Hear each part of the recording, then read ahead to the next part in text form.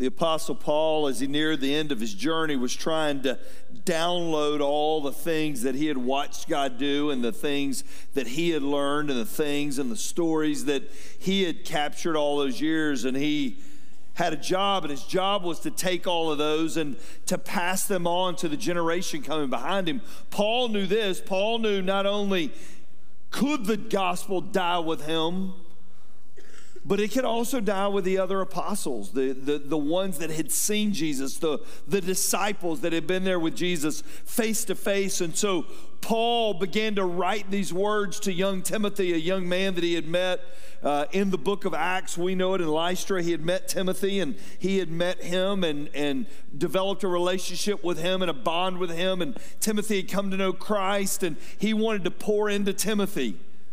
But these words that he left that we're going to read here in just a second today were really a hymn of the early church back in the early church days. These were, this little piece that we're going to read today was actually put to music. And there were lyrics and notes and all kinds of other things around it. And we today know all of the Christmas carols, Joy to the World and Silent Night. But of all the ones ever written, this was the most important one, because in this is the gospel. Paul didn't want to miss passing on the words that were most important. Maybe you grew up Catholic or Methodist or Presbyterian or Baptist or Pentecostal. It doesn't matter really the religion. We may disagree on all types of little things, but this that we're going to read today are the universal things we all agree on, because if we get this, we get what this is all about. And as Paul processed this and he wrote this down for Timothy, it really is everything that you and I need to know. If you got your Bibles today, I want you to turn to the book of 1 Timothy chapter 3. It's really a letter that was written to Timothy. We know Paul began to write this letter after his first imprisonment, and he's trying to share so much with Timothy. He ends up writing him another letter called 2 Timothy, and he wrote all these other epistles that we have. But this letter, these words are so huge for us. I want y'all to stand with me today, would you, while we read God's word together. 1 Timothy chapter 3. Remember when he wrote the letter, there were no chapters, there were no verses, there were no breaks. It was a continuous thought, and he's been talking about leaders and what the church leaders should look like. And then he makes this turn to Timothy, and he says this, great indeed, verse 16, we confess. This is our creed, or this is our confession. This is what we all agree on. Great indeed, we confess, is the mystery of godliness.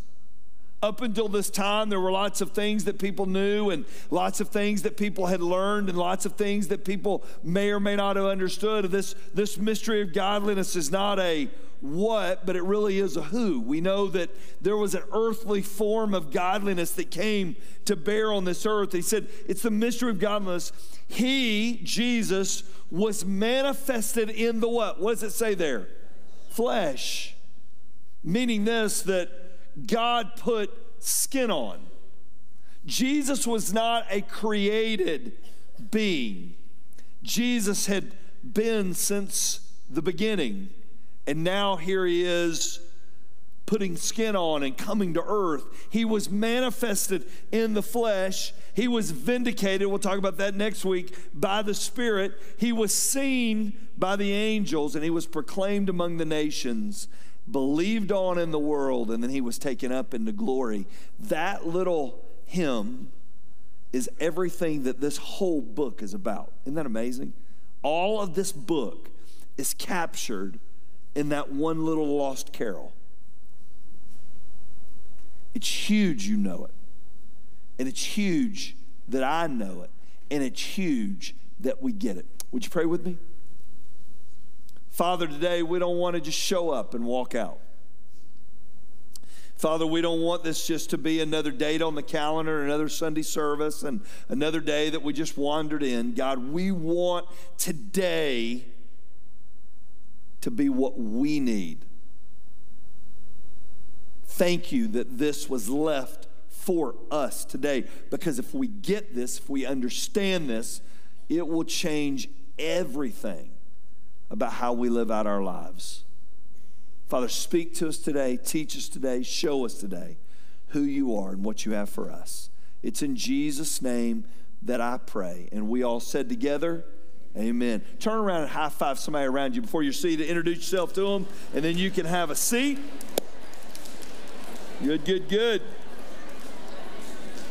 If I have never met you before, it's your first time here. My name is Mike, and it is truly an honor to have you here at North Star this morning as we begin this journey of the Lost Carol. I think you're really going to enjoy these next few weeks. It's pushed us a little bit because it's really easy to get into telling the Christmas story and doing what we do with Mary and Joseph, but the behind the scenes of all that's really, really a big deal. I'll say this. I know Compass, True North, even watch it online. I have never been more proud of North Star than I was that night we got to do this with this family. It was one of my 21 years here. It was one of the highlights of my 21 years, and it wouldn't have happened without you and your generosity. Aren't you thankful for what the Lord's doing? Would y'all give him a hand and thank him? It's awesome. Anyways, so if you're new here to North Star, you got a little worship guide on the way in. That'll be our guide. If you've downloaded the app, go to North Star Church, Georgia, that app, and it will have the sermon notes in there. Why do you put notes in there, Mike? Because it keeps me from talking about things that don't matter, all right? And so it keeps me with a straight line of thought because I'm thinking Braves trades, what are the Falcons going to do, games, all that kind of stuff. So it keeps me linear. It keeps me reminding me of why we're here. Why was this Lost Carol such a big deal? Why were these words that Paul wrote down? Why is it so imperative that you and I get them? Why does his incarnation even matter? See, if you only get the Christmas story to the point, yeah, I know Jesus came. Why is him coming in the flesh such a doggone big deal? Why do we have to get that? Principle number one, ready? Jesus came to do for me what religion could never do. Jesus came to do for me what religion could never do. So I want you to write the word religion under it.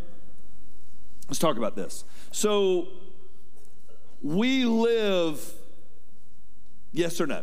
We live in a religious society, even though there may not be any depth to it.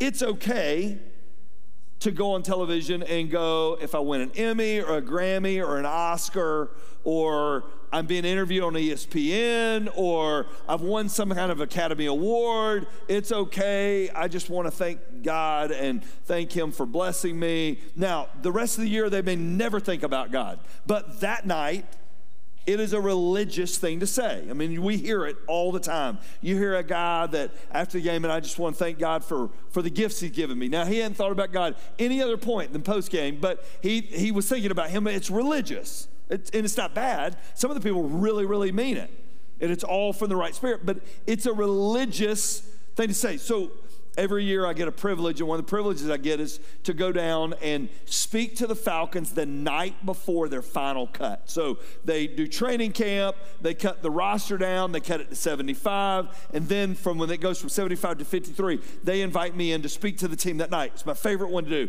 because every player shows up. It's amazing how religious guys are. Dear God, I'll give you everything. You let me make the team. So everybody's there. It's awesome, right? Now, if they make the team, they may not come back next week.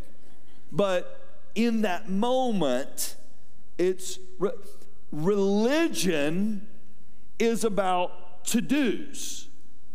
I do, therefore God does. That's what religion says. Religion is about look, it's about checklist, it's about knowing all the right things. Here's the danger. Jesus Christ never came to make this a religion. He came to make this a relationship you have with him. Does that make sense to everybody? This isn't about religion.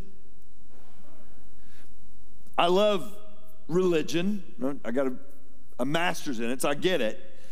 But this is a little different. So Paul was trying to explain to the early church why Jesus coming was such a big deal. And he said this in the book of Colossians, and I want you to look up at the screens with me. He said, see to it that no one takes you captive by philosophy and empty deceit, according to human tradition, according to the elemental spirits of the world, and not according to Christ. Be super, super careful. You don't mix up knowing Jesus and religion. Religion tells you, oh, yeah. If you go to church and you know of God, you're good. You're good. And it's crazy. We live in a world with some pretty whacked out stuff. And here was what was happening even in the early church, that they would get just about this much right and this much wrong, but it seemed religious, so it was good. Paul was saying, if you've gotten anything but Jesus, you're in trouble. Now, we know the Old Testament. David and Abraham and Moses and Nehemiah, great character. We love teaching Jonah, love teaching out of the Old Testament. But it all points to Christ. He's the end of it all. So he said, be super careful that you don't get caught up in religion. Here's the word I want you to write down. Relationship. He came for your relationship. Next little blank there on your outline. If Jesus is not the center of my devotion, I'll be prone to deception. If Jesus isn't what all of this is all about, I'll be prone to be deceived, meaning I won't understand.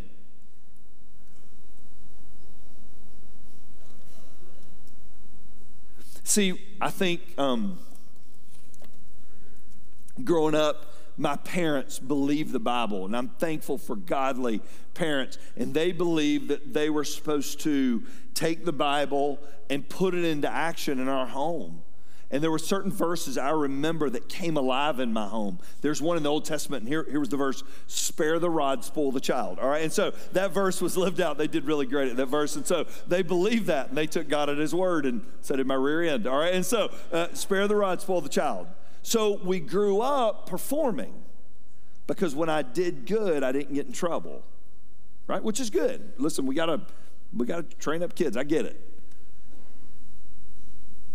The problem is we carry that over to church, and we think, when I do good, God loves me more.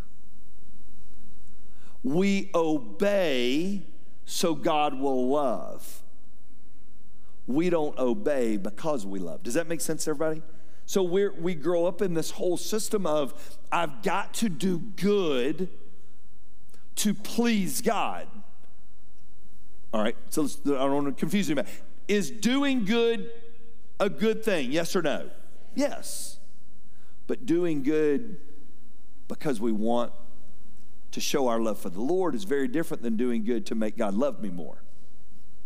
One is hollow and one's full of life. What would be the easiest things if I just had a really great checklist and I could pass it out today and say, if you do all these things, life's going to turn out great? You'd be like, oh, yeah, I'm all over that. Man, life just isn't that easy. Tim Keller, a great writer, he said it this way. He said, religion operates on the principle, I obey, therefore I'm accepted. So if I obey, I'm accepted. But the basic operating principle of the gospel is I'm accepted by God through the work of Jesus, therefore I obey. I obey because I want to, not because I have to, which is the heart. If you're first time here at North Star, I'm going to say something you may not have heard before. If you're here at North Star, you're like, you've said that 1,000 times, all right? So I'm going to say it. Sorry. All right, and so here it comes. God loves you as much today as he's ever going to love you.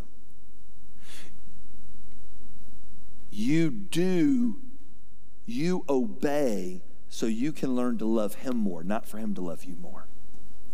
The operating principle of the gospel is centered on this person of Christ. If you ever walk into North Star at some point and it isn't about Jesus anymore, leave. Leave. You need to go. because it's all about him. He was manifested in the flesh, which means, number two, he came to reveal to me a God I can know personally. He came to reveal to me a God I can know personally. God wasn't happy to tell us he loved us from the confines of heaven. It didn't please him to do that anymore. He came and he put skin on so he would get you. Would you write under number two? So he would get me, and I would get that he gets me. Colossians 2:9. For in him, and I want you to circle a word, ready? And here's the word I want you to circle, the whole, circle that word, whole fullness of deity dwells bodily. For in him the whole fullness of deity dwells bodily. Here's what that means. Jesus was fully God. A little blank there. Jesus was fully God. He was 100% God stock. When Jesus came on this earth, he wasn't not God anymore. He was still God. He was 100% God. Here's what happened in heaven. Man has reached a point religion can't do anymore for. So here's what happened to everybody. Everybody look at me.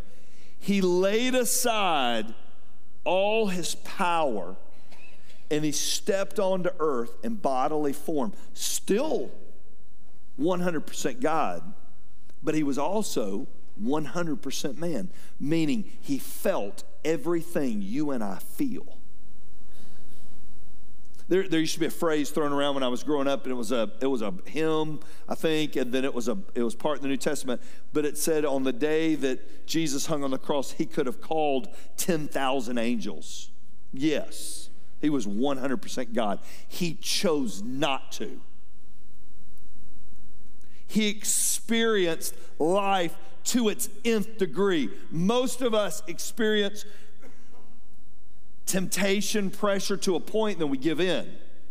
Some of you are going to get done with the holidays. You're like, starting the new year, I'm starting on a diet, and by Tuesday you'll be at Dunkin' Donuts. All right, and so you give in to the pressure. See, the interesting thought about Jesus was he was 100% God, yet he was without sin. He was 100% God. Is that really a big deal? You bet it is, because if he wasn't 100% God, he was not valuable enough to die for your sin. A person with sin can't die for somebody else's sin.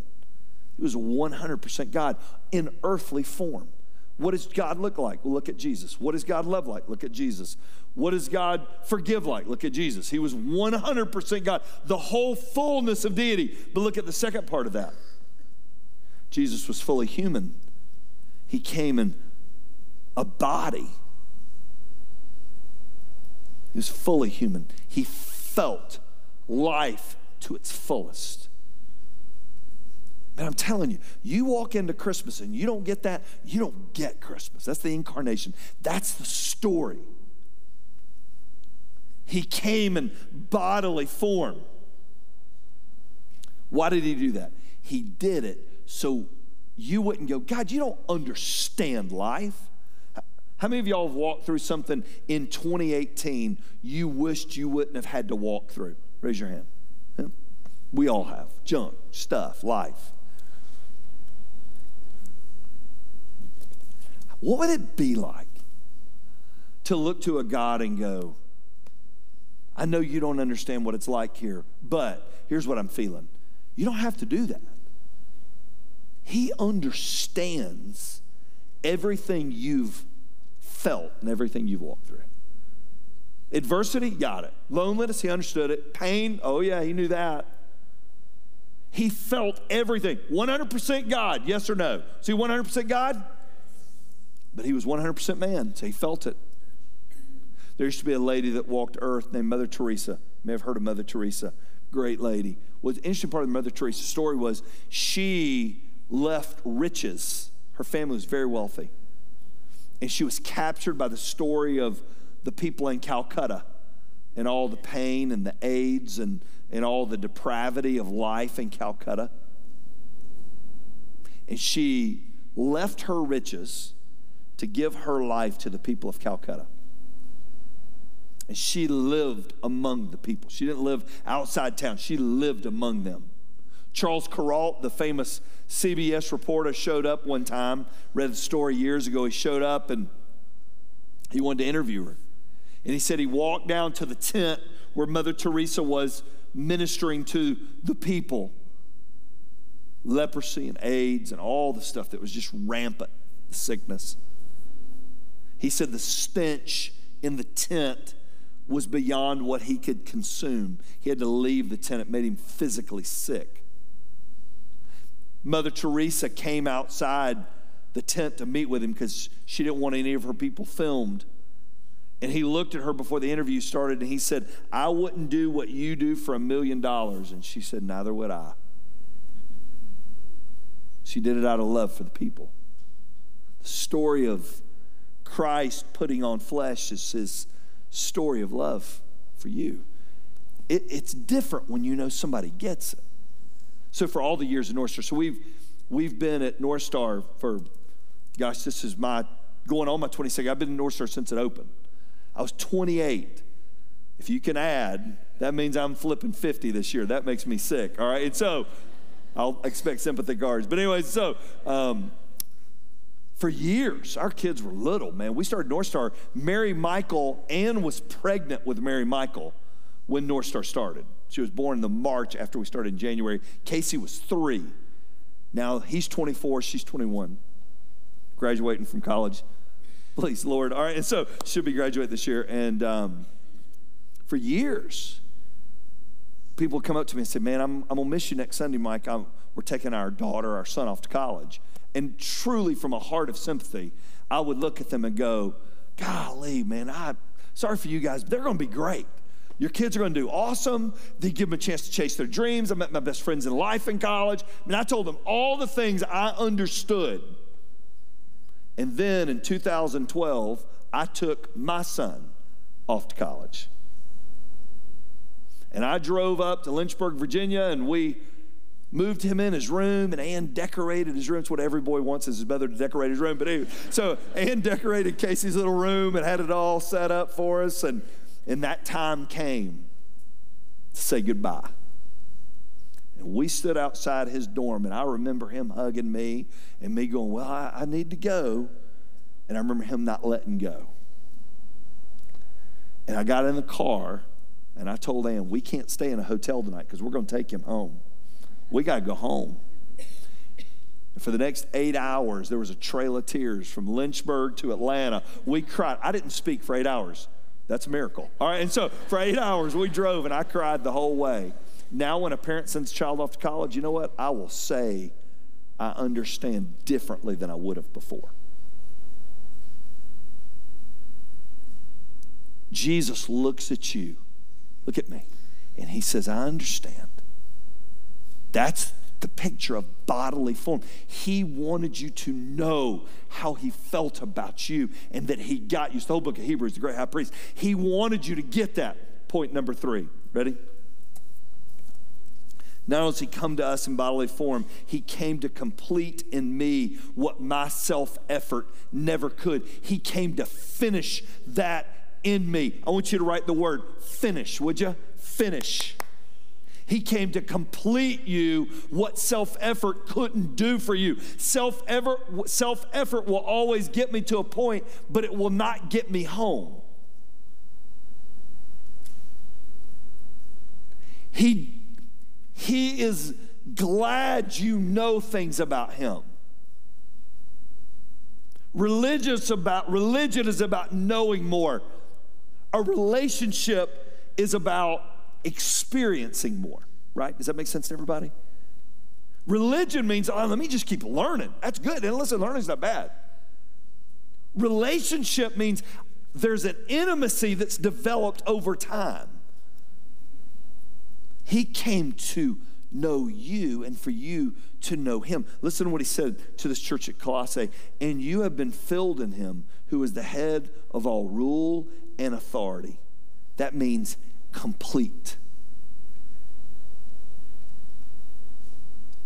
You know my greatest prayer for some of you during this Christmas season?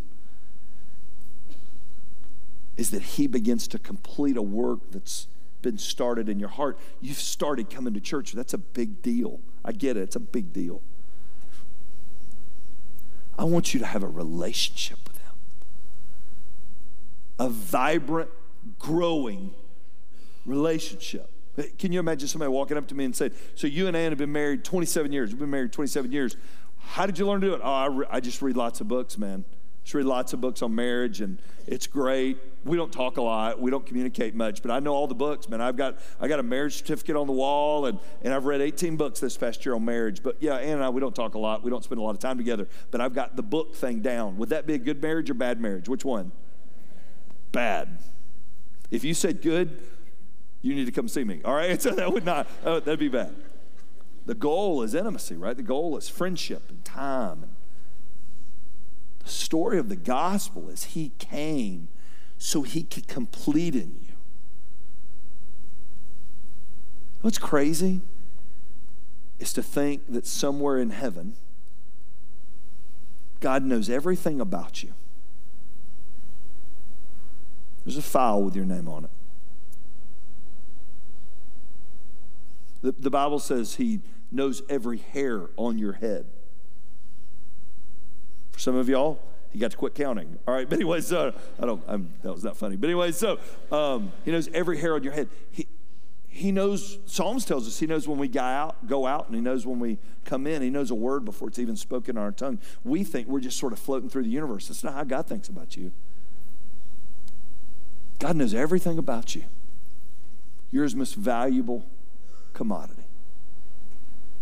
He doesn't want you to settle for a cheap knockoff version of who he really is. Does that make sense to everybody? Can we all agree Sundays we all crave Chick-fil-A? Can we all agree on that? You know, you drive and you're like, God, I wish that was open. I appreciate their stance, but I could sure use a chicken sandwich. It would be like, well, listen, Ray's chicken sandwich across the street, they got a chicken sandwich. Well, I can go eat Ray's. It'd be fine if there is a Ray's chicken sandwich. I'm not making fun of Ray. Call it Fred's. I don't know. But anyways, there's a knockoff chicken sandwich across the street. Still not the real thing. My wife's sister and her family came in for Thanksgiving. And I told them I wanted to get them a gift. They're like, you don't need to buy us anything. They live in Toronto. I had Chick-fil-A waiting on them. They don't have Chick-fil-A in Toronto. Rise up and call me blessed. All right, and so they had Chick-fil-A waiting on them when they got to my house. There's nothing like it. Why would you want to settle for something that isn't real? You know what Paul was telling this church? Don't settle for less than the real thing. He was manifested in the flesh for you to know him. He already knows you. He wants you to know him. And to settle for anything less, it's a cheap sandwich. Would you pray with me? Father,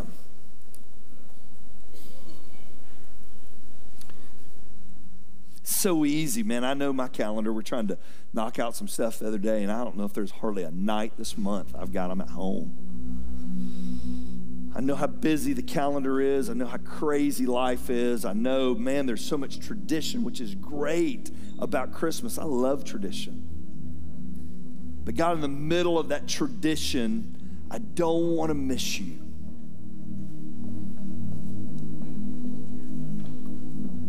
In the middle of this story, I don't want to have a church that we've just got it all down, but we missed the power of the story.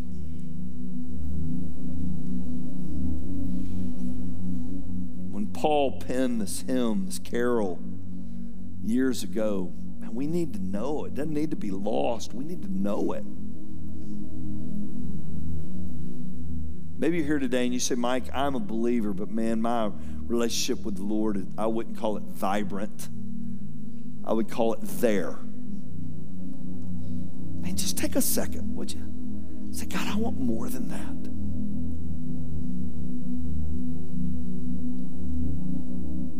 Maybe you're here today and you say, Mike, I'm not sure about all this, but I'm open. I want to know more. I want you to pray the most dangerous prayer and the greatest prayer. And that's, God, if you're real, show me who you are. He'll do a pretty good job at it. I want you to pray that. I can figure it all out today. And for some of you, you've been kicking the tires for a while. Today, it was like that light bulb came on. It wasn't anything shared today that hadn't been shared by a million other people. But today, the Holy Spirit, for you, made it real. You say, Mike, man, today I got it. I've had religion. I've gone to church. I grew up in church. Today, I get who Jesus was. If that's you here today, can I lead you in a prayer that I prayed when I was 14 years old? Really, it's not the prayer, but it's the heart. It goes like this. Dear Lord Jesus, I need you. Would you pray that? I believe you lived for me, and I believe you died for me and my sins. Would you pray that? And I believe you rose again just for me. Come into my heart, Lord Jesus, and be my personal Lord and Savior today. Today, if you pray that prayer with me, just look up right where you are. I probably can't see you, but man, it's just that spirit in your heart. If you prayed that prayer with me today, there's a number on the screen. I want you to text follow to that number with your name, because we would love to tell you what's next. It's the greatest decision you'll ever make. And I don't want you to just stay at first base. I want you to move on, and we'd love to tell you how.